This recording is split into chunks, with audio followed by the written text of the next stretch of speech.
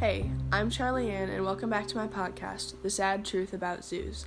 In this episode, I'm going to be telling you guys some things that you probably didn't know about zoos.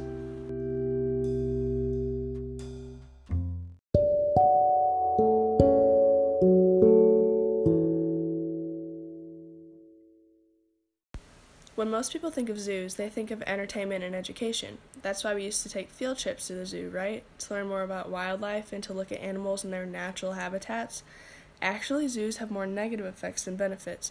They aren't educational at all, and they're way more focused on money than the animals' well-being.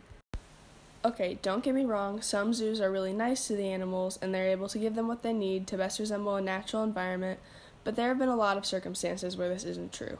A lot of zoos have been known to kill their surplus animals. Some zoos are brutal to the animals once they grow up and they aren't cute anymore. Between 3,000 and 5,000 healthy animals are killed every year. A zoo in Denmark even dissects the dead animals for the audience's enjoyment. Not only that, but they then throw the animals to the lions to show natural behavior. Okay, yeah, actually that does make a lot of sense. It is natural behavior because in the wild, dead animals just drop from the sky for lions to eat.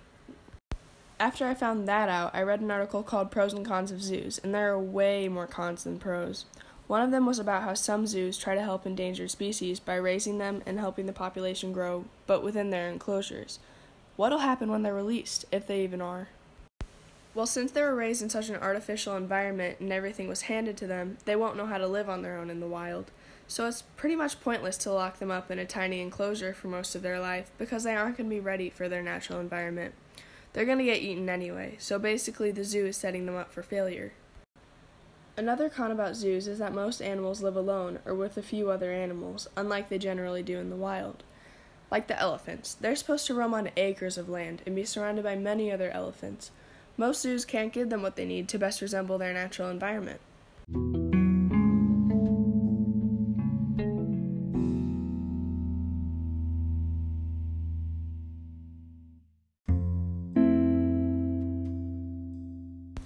Another example of this would be the poor polar bear at the St. Louis Zoo. In the St. Louis heat, all alone. That life sounds miserable, as do all the other animals' lives.